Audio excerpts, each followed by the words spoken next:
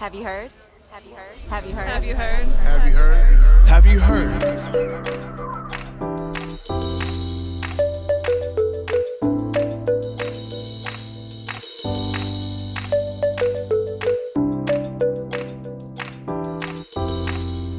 Welcome to Have You Heard? I'm Jennifer Berkshire. And I'm Frank Edelblut. That joke will be lost on our vast listenership that is not in New Hampshire. Well, just Google it, people. You have little computers in your pockets all the time. Well, Jack blurted that out because we are actually headed to New Hampshire for this episode. We are headed to a small town in central New Hampshire called Croydon. Jennifer, I'm really excited for this road trip. As per usual, I will be riding shotgun by staying at my desk, and I wish you Godspeed. Well, I have an extra special task lined up for you this time, Jack. I need you to look into a particular chart. It has to do with school spending, and I'll just give you a little hint. One axis, I won't tell you which, goes up and up and up over time. Yeah, it's not the axis, right? It's one plot line. But yes, I know exactly what you're talking about there. Yeah, I'll fish that out, and I'll be ready with some commentary.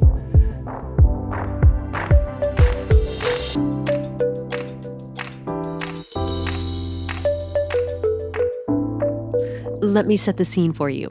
It's a snowy Saturday afternoon in March, and residents of the New Hampshire town of Croydon have gathered for the annual school district meeting. Officials gave a presentation about the proposed budget. I'm guessing you probably don't need me to describe that. And then something unusual happened. A local resident named Ian Underwood, he's a libertarian activist who is part of New Hampshire's Free State Project and a member of the local board of selectmen, rose to his feet and made a motion. After they did their presentation, we opened up the discussion on this warrant article, shall the town appropriate $1.7 million to fund the school and the tuitioning that the school does and everything the school district does. And so I stood up and I said, well, I would like to make a change, and here's why I want to make that change. And I explained that everybody knows what a budget is.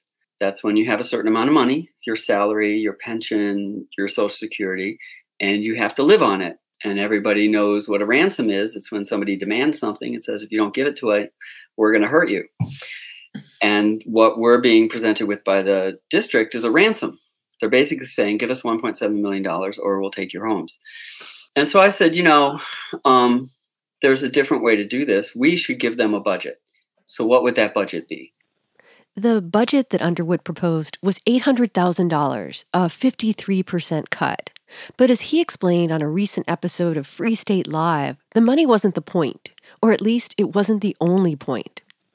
People are so focused on the number that they are not really appreciating that the point of it was not to pick a number. It wasn't necessarily to spend less money, although, to unpack that's you need to spend less money in order to get a better education. You can't get a better education for more money because you just keep doing the same thing. Regular listeners will recall that we devoted an entire episode to the Free State Project and its progress in translating the goal of privatizing public education into policy at the state level in New Hampshire. Definitely check that out. But first, back to Croydon and to the events that set this episode in motion. I'm Amanda Leslie. I am a longtime Croydon resident. I've been there fully half my life, just over 20 years. I am a mother of two daughters who are in 8th and 10th grades. They attended Croydon Village School, K through 4, and my husband is born and bred in Croydon. He attended Croydon Village School. I go to many of the monthly meetings, but I try really hard not to miss the annual meetings. And I typically get the town report beforehand so I can just look it over. And I did that this year, and I read through the minutes for last year's school budget meeting. In other words, Amanda is very involved. She actually ran for school board this year and lost by 4 votes. Amanda says she was motivated to run out of concern that the board needed somebody who was committed to public education. The Free State Project now dominates the board. Ian Underwood's wife, Jody, is the chair. And Amanda says that the language that we heard Ian using about the school budget being a ransom has started to show up in meeting minutes. So when it was time for the annual meeting, she ventured out into the snow to attend, something not many other Croydon residents did. I mean, it was poorly attended, but that's kind of par for the course in Croydon. It didn't strike me as especially poorly attended, maybe a few fewer people. But yes, it was snowing outside. I wouldn't qualify it as a blizzard, but it was snowing enough that I know power was knocked out. And I know that the snow event did lead some other neighboring towns to cancel or postpone their town meetings. The school board had already approved the proposed budget at one of its earlier meetings, but on this day, the discussion about the cost of educating Croydon's kids ventured into more philosophical territory. In the context of the discussion around the budget, Ian got up, was recognized, and went off on his manifesto about the budget being a ransom, not a budget, and here's his proposal officially made to cut it to $800,000. I don't remember who seconded it, but someone did. Then there was some heated discussion around it with people speaking passionately on both sides.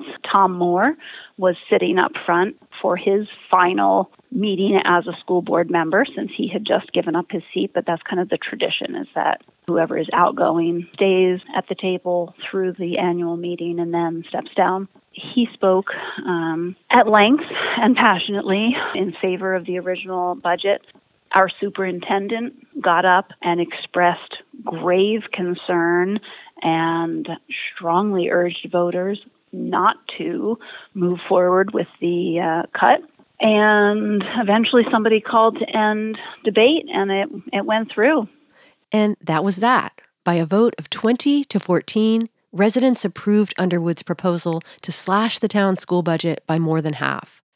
I mean, I had a physical reaction within my body of a racing heart. I felt sick. And so when it ended, I left as quickly as I could and went home. I shouted off to my daughters who were there. I mean, they didn't know what to make of it. And started calling people. I think I called my mother first, maybe, and said, "You will not even believe what just happened." So, Jack, am I correct in assuming that you have never actually been to Croydon, New Hampshire? I don't know. Where? I think maybe I have been. Is it on the way to Montpelier? Why, yes, Jack, it is. You didn't think I knew where it was. Yeah, Montpelier. What a lovely... I know we're talking about New Hampshire, so I am probably offending the New Hampshire people by saying that Montpelier, Vermont is just so beautiful. But yeah, I know where Croydon, New Hampshire is. Well, even though there are many things about this story that are highly specific to Croydon and the people who live there, I think there are some larger themes that will resonate with our listening audience, no matter how far away from New Hampshire they are. And so one thing that struck me right away is that the gentleman we heard from earlier, Ian Underwood, as he was making his case for what he calls the ransom versus the budget, he relied on a document that I think you will recognize almost instantly. It is a particular chart having to do with school spending. Does it ring any bells, Jack? This is the chart. It's the famous chart where spending just goes up and up and up endlessly. I think it even ends with an arrow indicating like this will never stop growing, and then flat test scores at the bottom. Is that what the chart we're talking about? That is exactly the chart. And I am guessing that people who are listening right now are even at this very moment hearing, politicians cite this infamous chart. In fact, just the day after the Croydon budget maneuver took place, the Commissioner of Education in New Hampshire had an op-ed in the Sunday paper where he referenced the chart. And so it's from 2012. And Jack, you're going to tell us where it comes from and why it matters, but it's been around. Yeah, this graph has been around. We've talked about zombies before on this show, and this is definitely something that won't die. We see it coming back again and again.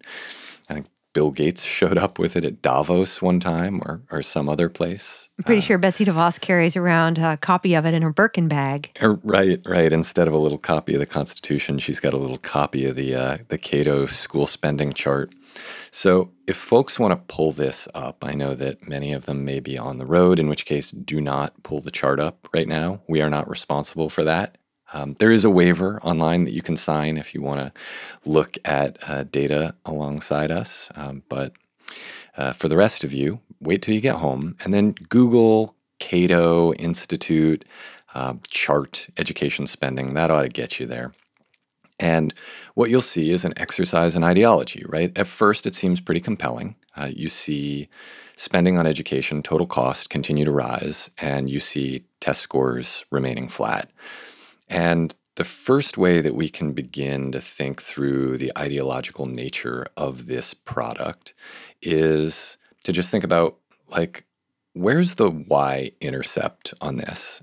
And I can see you giving me stink eye, Jennifer. I will explain what the y-intercept is for people who haven't been in a math class in a few years. So it's the place on the vertical axis of the graph where the horizontal axis of the graph intersects. And we would ordinarily think that that would be at $0, but here it's at $45,000. And so we can imagine that if it started at 0, what you would do is you would lift the point where spending begins, which is actually at $55,000. You would lift that up, and it would make the steepness of that graph a lot flatter. Right, so that's a particular move that Cato's engaging in here, right? Andrew Coulson, who was the director of their so-called Center for Educational Freedom, right? That's a particular approach to data visualization that is, I would say, manipulative.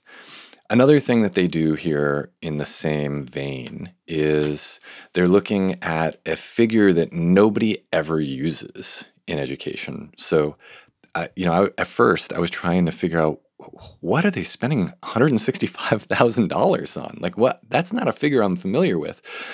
And they're aggregating all spending from kindergarten all the way through 12th grade, right? And that's another decision to try to create larger figures here, right?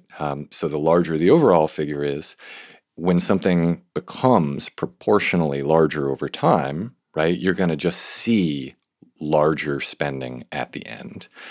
So that's another data visualization move that's being made, and we can see that there's an ideological position that even if we're not confident and certain that that's behind it, it certainly is convenient for the ideological position of the Cato Institute.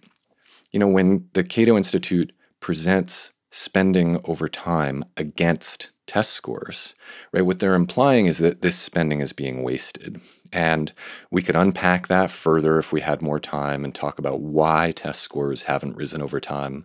But I think one important thing to keep in mind is that that certainly isn't going to measure the effectiveness of a lot of the things that we're spending more money on that are not about test scores, right? It's about feeding kids. It's about making sure that they get mental health services. It's about, connecting them with various medical providers, right, who can come to campus. It's about making sure that classes are a little bit smaller so kids stay in school, right? Even if that doesn't end up leading to test score results, right, it does lead to more education, kids getting degrees and having different kinds of labor market outcomes. Plus, there's the fact that lots of young people who were previously being denied an education are now in the system, right? Their test scores are now being captured. So, I think there's a lot to be really skeptical about with regard to this graph. And I invite folks to, as they're Googling around for charts, to just take a look at some of the commentary that folks like Kira Boe-Jackson or Bruce Baker or other experts in the field have made about presentations like this. We will be revisiting that chart a bit later in the episode, but first, let's head back to Croydon, where word of that drastic school budget cut spread like wildfire through the town, and it soon reached Hope Damon. I've lived in Croydon for 36 years. My husband and I raised our now in their 30s daughters here. My My dad taught school for all his career in Massachusetts and then was on the school board for a long time in his retirement. So we talked education in my childhood home all the time. I went to public college in Massachusetts. I am proud of my education at Framingham State. I think public education is a right, not a privilege. And the idea that we wouldn't fund it anywhere close to adequately was highly motivating to me to get involved. Now, before we go any further, we need to pause here just briefly for a crash course on how New Hampshire does and doesn't fund its schools. Hope, take it away. For those who might not be aware, New Hampshire doesn't have any broad-based tax. We don't have an income tax. We don't have a sales tax. Everything, whether local in the town or statewide, it's either funded by local property taxes or it's funded by business and industry tax or various fees like our car registration fees are more than in many states, for example. So there's this, what I would consider to be a hodgepodge system of funding, government and the services that government is generally expected to provide. So in terms of education, if you live in a property-rich town and that town has a lot of resources from their property taxes, they have a lot more resources to go to education. And if you live in a town with less valuable property, different tax rate, poorer people, there's not as much money for education. We don't have a tax base that supports consistency of education funding. Thank you, Hope, for that succinct explanation. Because New Hampshire relies so heavily on property taxes to fund its schools, there's an inherent animosity baked into the system, one that pits parents and others who want to see adequate resources for the schools against people with fixed or limited incomes. Now, when I first heard about what was happening in Croydon, I couldn't shake the feeling that this plan to slash school spending, far from being some spur-of-the-moment thing, was actually a long time in the making. In fact, if I happened to be someone who was opposed to paying taxes and to the very idea of public education, Croydon would be just the sort of place I'd launch my crusade. To start with, it's tiny. Just 24 students attend the Croydon Village K4 school, affectionately known as Little Red. The town's 53 other students, including its middle and high schoolers, have to go to other schools in the area. My name is Ed Spiker. I live in a small town in New Hampshire called Croydon. I moved here from Pittsburgh, Pennsylvania about 20 years ago. I'm a full-time painter for about the last 20 years and just trying to get involved with the community. Like most parents in Croydon, Ed sends his kids to school in the nearby town of Newport. And as Newport has battled local tax backlash of its own, the district charges Croydon more and more to take its students. As of next year, that rate will be more than $17,000. But with its budget now slashed, Croydon couldn't pay that, which meant that parents like Ed were going to have to come up with the additional funds themselves. It would have put myself and my family all together actually in a pretty tough spot because I would have had to find a way to make up $18,000 to $20,000 worth of tuition that would have been taken away. For me, that equals out to more time away from my family, no matter how it works out, whether it's doing my regular painting gig or picking up extra work or a second job or a third job, I guess I should say. I already have a second job.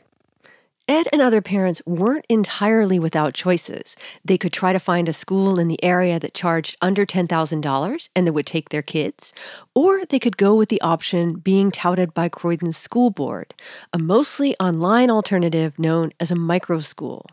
Ed says that for his kids, that was a hard sell. I have two sons, one who's 17, who's a junior going into his senior year, is against it, very much so. I mean, he's been in the Newport School District for the majority of his entire school life. He loves public school. He's got a welding program that he's been in for the last couple of years. He's actually excelled and to the point to where he mentors and tutors underclassmen in that. My other son is, he's very much an individual. He has no desire to stay inside and be part of an online curriculum. He had already gone through that with COVID, and it didn't actually work out too well for him. He found himself very much so lacking focus and just wanting to, entertain himself and not so much learn. More about microschools, regular listeners may recall that we've discussed the concept on this program before. Think Uber, but for schools. New Hampshire's Education Commissioner Frank Edelblut has been a tireless promoter of Prenda microschools run by an Arizona for-profit. Now, parents here were being told that this stripped-down model of education without extras like art, music, or even certified teachers was all the town could afford. Angie Bolio is a parent and a former school board member. With slashing the budget by more than 50% and then saying, well, this is the only thing that we can do within that budget is, we have to hire this service and your kid's going to learn online and then do some project-based learning.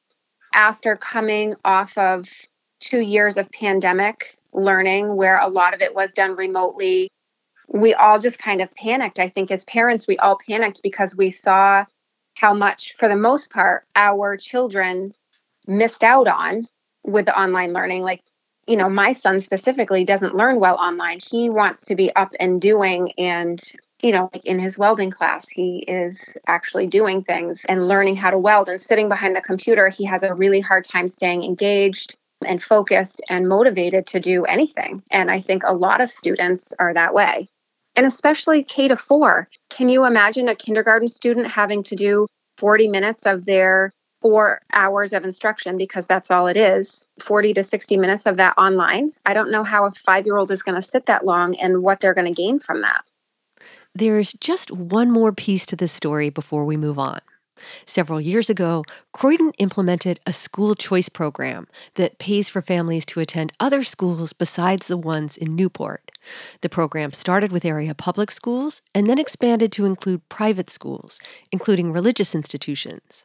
Members of the Free State Project led that effort, but by slashing what the town can spend on education, public or private, the Free Staters are now shifting the burden of paying for school onto parents, something that was not part of the original school choice sales pitch. Here's Amanda Leslie again.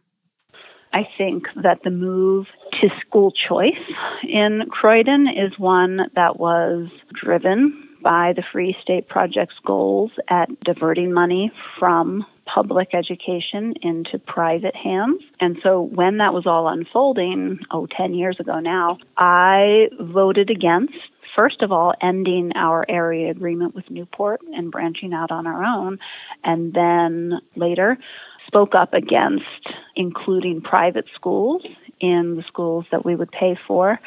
And that led to me really kind of butting heads with some of my friends and neighbors who I otherwise agree with in many ways. And my resistance was because I could see it as the beginning of a slippery slope. And I think it has slid us right down where we are. So, Jack, I think what interested me about this story was that, while it's very specific to New Hampshire, there are all sorts of big issues here pertaining to the future of education, questions about who pays for it, how it's paid for. And one thing that really stood out to me as I listened to some of the things that Free State Project activist Ian Underwood has talked about was that he raised several times this issue of which kids are actually educable, as he put it. Which kids are capable of learning and which are not. He wasn't very clear on how this determination would be made. And I think, what I started to see the outlines of was a vision of the future that's actually extremely bleak. And, it has real implications, not just for how we think about school, but how we think about society going forward. And so I flashed back to that Cato graph that we started with near the beginning of the episode and your very helpful overview. And I feel like this is a big piece of it too, right? That we spend more because our understanding of who gets to go to school has expanded. Yeah, in many ways, the vision of the future is a vision of the past, right?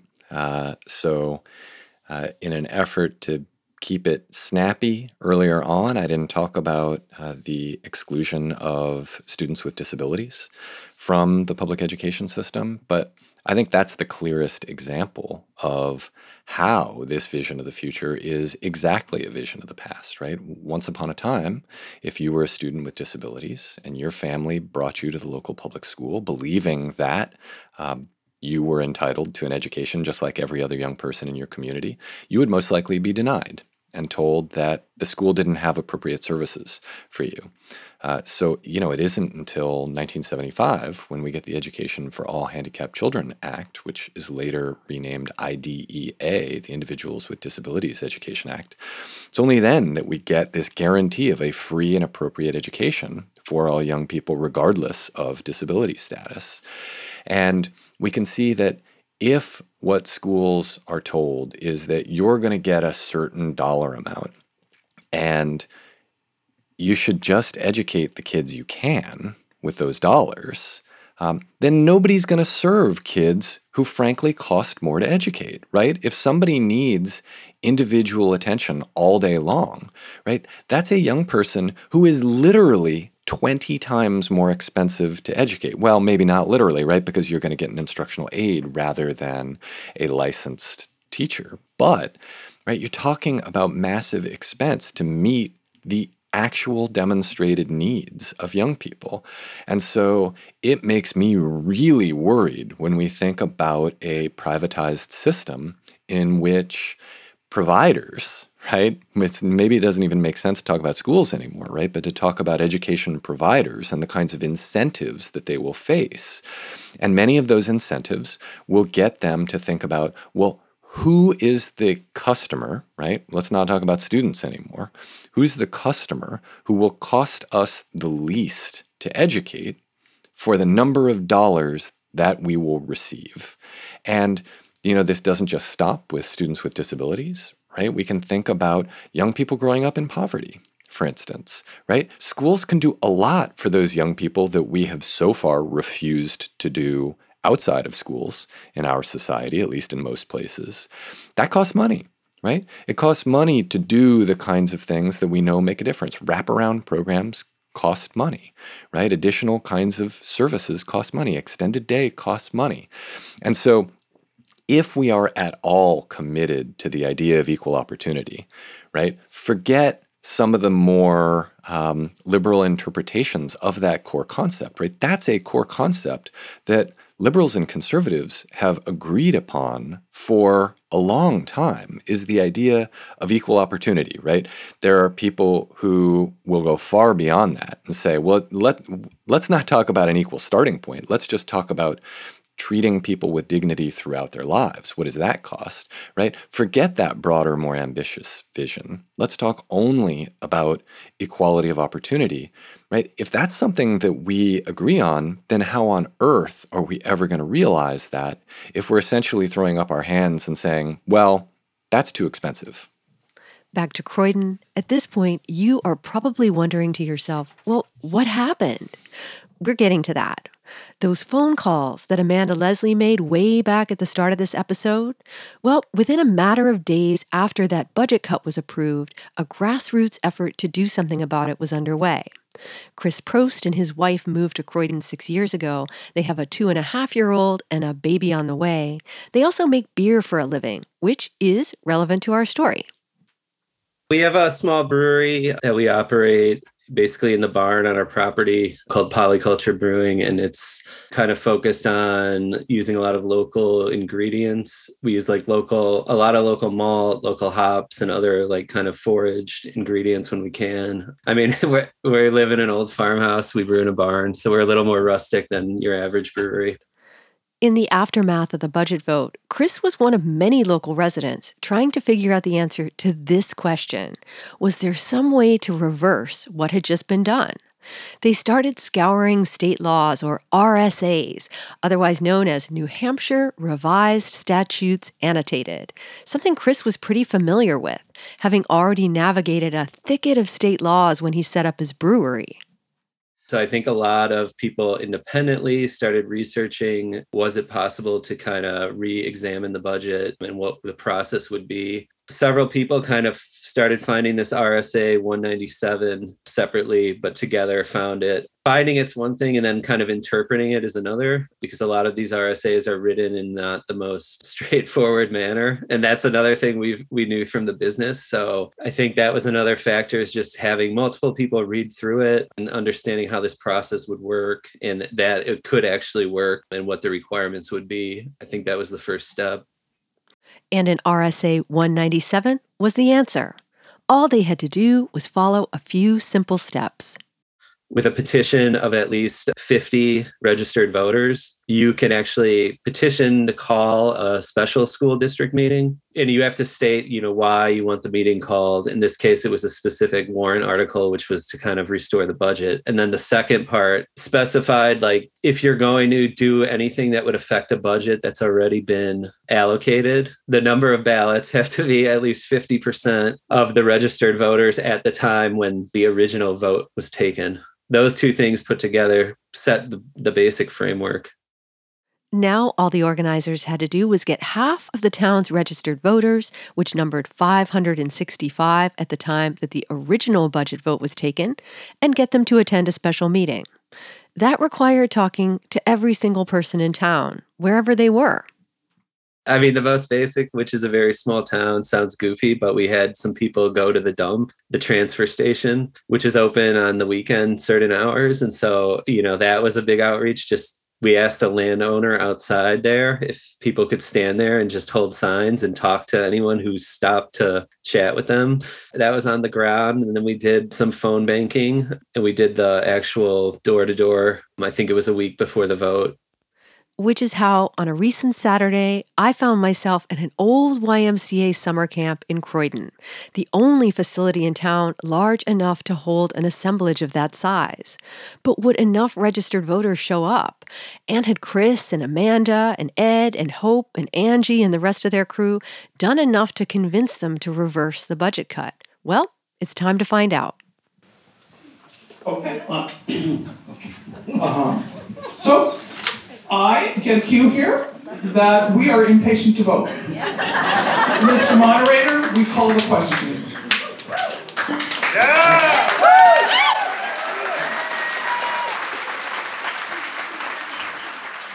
Make that almost time to find out. It turns out that having hundreds of people cast secret ballots and then counting those ballots takes a while. But at last, we've got our answer. So the final vote was 377 yes.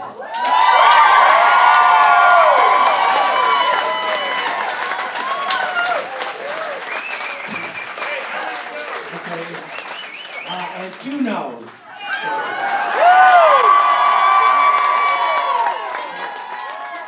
That final tally was 377 to 2.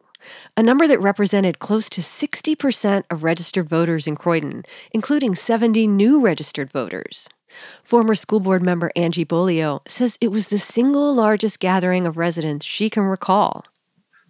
I am so proud of our town. I have so much love and pride for my community for showing up the way they did. We have never, ever had that many people come out to vote.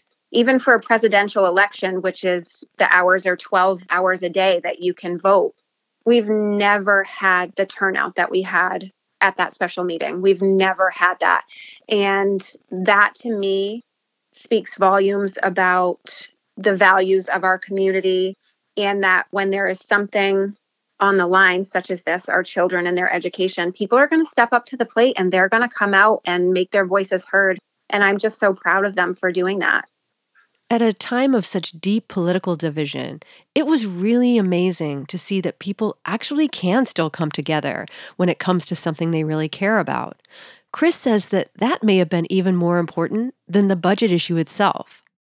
I think for a lot of people, it restored some portion of, maybe faith in the systems that govern these things, that people like this could come together. I mean, this was an issue that was not necessarily easy to sidestep, kind of like the political argument or like bigger politics of it. But I think for a lot of people, like, it just didn't really even come up. So I think that's showing that people could come together for these issues. And I think here it comes down to a lot of like traditional values. I mean, I think there are a lot of people attracted to this town because of the property taxes and things like that. But I think this just shows that it's not necessarily just about the money for everybody. Obviously, there's some lines that I think can't be crossed no matter what kind of side of the political spectrum you're on. A while back, I mentioned that in working on this story, I couldn't shake the feeling that there was a reason that Croydon has emerged as a flashpoint in this battle over the continued existence of public schools in New Hampshire. Well, the atrophying of local democracy is part of that story. And Hope Damon says she thinks the residents of Croydon have learned an important lesson. The message that I think Croydon has solidly learned: don't be apathetic. Don't stay home. Don't wait for somebody else to protect your kid's education or your local police department or your road crew or whatever services you want. Be there to make sure that they happen, because otherwise there is no guarantee that it will stay the way it is. 6 votes almost did away with our public school system. A huge thanks to all of my new friends in Croydon: Amanda Leslie, Hope Damon, Ed Spica, Angie Bolio, and Chris Prost. And Jack and I will be right back to discuss why we think the Croydon story matters. And of course, we'll be revealing the topic of this episode's In the Weeds segment for our Patreon subscribers. Here's a hint: social and emotional learning. Why is it under attack? If this intrigues you, just go to patreon.com/haveyouheardpodcast to become a supporter.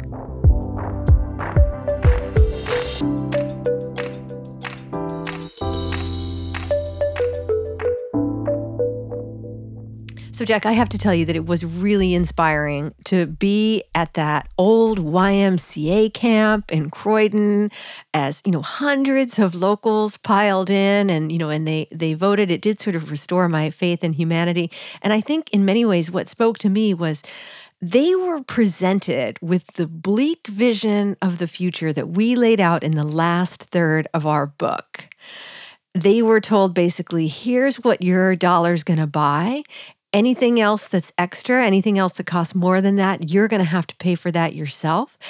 And they looked at that and they said, thanks, but no thanks. That bleak vision of the future is not what we want. And that, and you heard people say, like they did not view this as a partisan issue. And, the fact that they had more people vote that day than vote typically in presidential elections, I think really says something. Yeah, and I think we should take credit for that.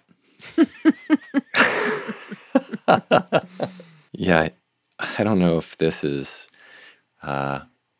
restoring of my faith in anything. I feel like it's the opposite. But, the idea that people would look at facts and reason through them and then arrive at a rational conclusion, right? Where they said, actually, this looks like a bunch of nonsense to us. The fact that is surprising to me is making me a little sad right now. But I guess let me look at this glass as being half full, right? Where we live in a world in which nonsense like that is perpetually sold to people, and we don't see this kind of outcome. And so I think we should be encouraged that people are not dumb. I think that's a part of partisan politics that is so, I don't know. It's just, that's the part I think that offends me about partisan politics, is that each side presumes that the other side is stupid. And I think I have more faith in Americans than that, right? I think that we're being manipulated a lot. I think that's definitely true, and I think we are easily manipulated, but that's the human condition. We're not stupid. And I think that regardless of political persuasion, when we actually sit down and, reason through things together, deliberate together, I think we're all capable of seeing what's in our best interests, our best collective interests. So wow, now I'm like that. You can hear the music playing in the background. I really can. It's Aaron Copeland. Yeah, right. And you'll be happy to know that I did just get you a guide to Robert's Rules of Order. Oh, that's fabulous. That's fabulous. All I need is a powdered wig, and then I'll be all set. Well, Jack, I feel almost crass after that uplifting speech from you, turning to the material matters of trying to lure people over the paywall. Oh boy, here we go, rattling the change cup again. As our regular listeners know, we rely on your support to keep the podcast going, to keep this excellent content coming your way, and to pay our great producer. And we do that through patreon.com. All you have to do is go to patreon.com/haveyouheardpodcast, and you'll see a list of all the cool extras you can get just by throwing a few dollars our way each month. And one of them is access to a special area that we call In the Weeds. And today, our topic is social emotional learning. Discuss. You got this Cheshire Cat look on your face before you said that. And if I didn't know, we pointy-headed academics sometimes can be a little out of touch, like who's Britney Spears?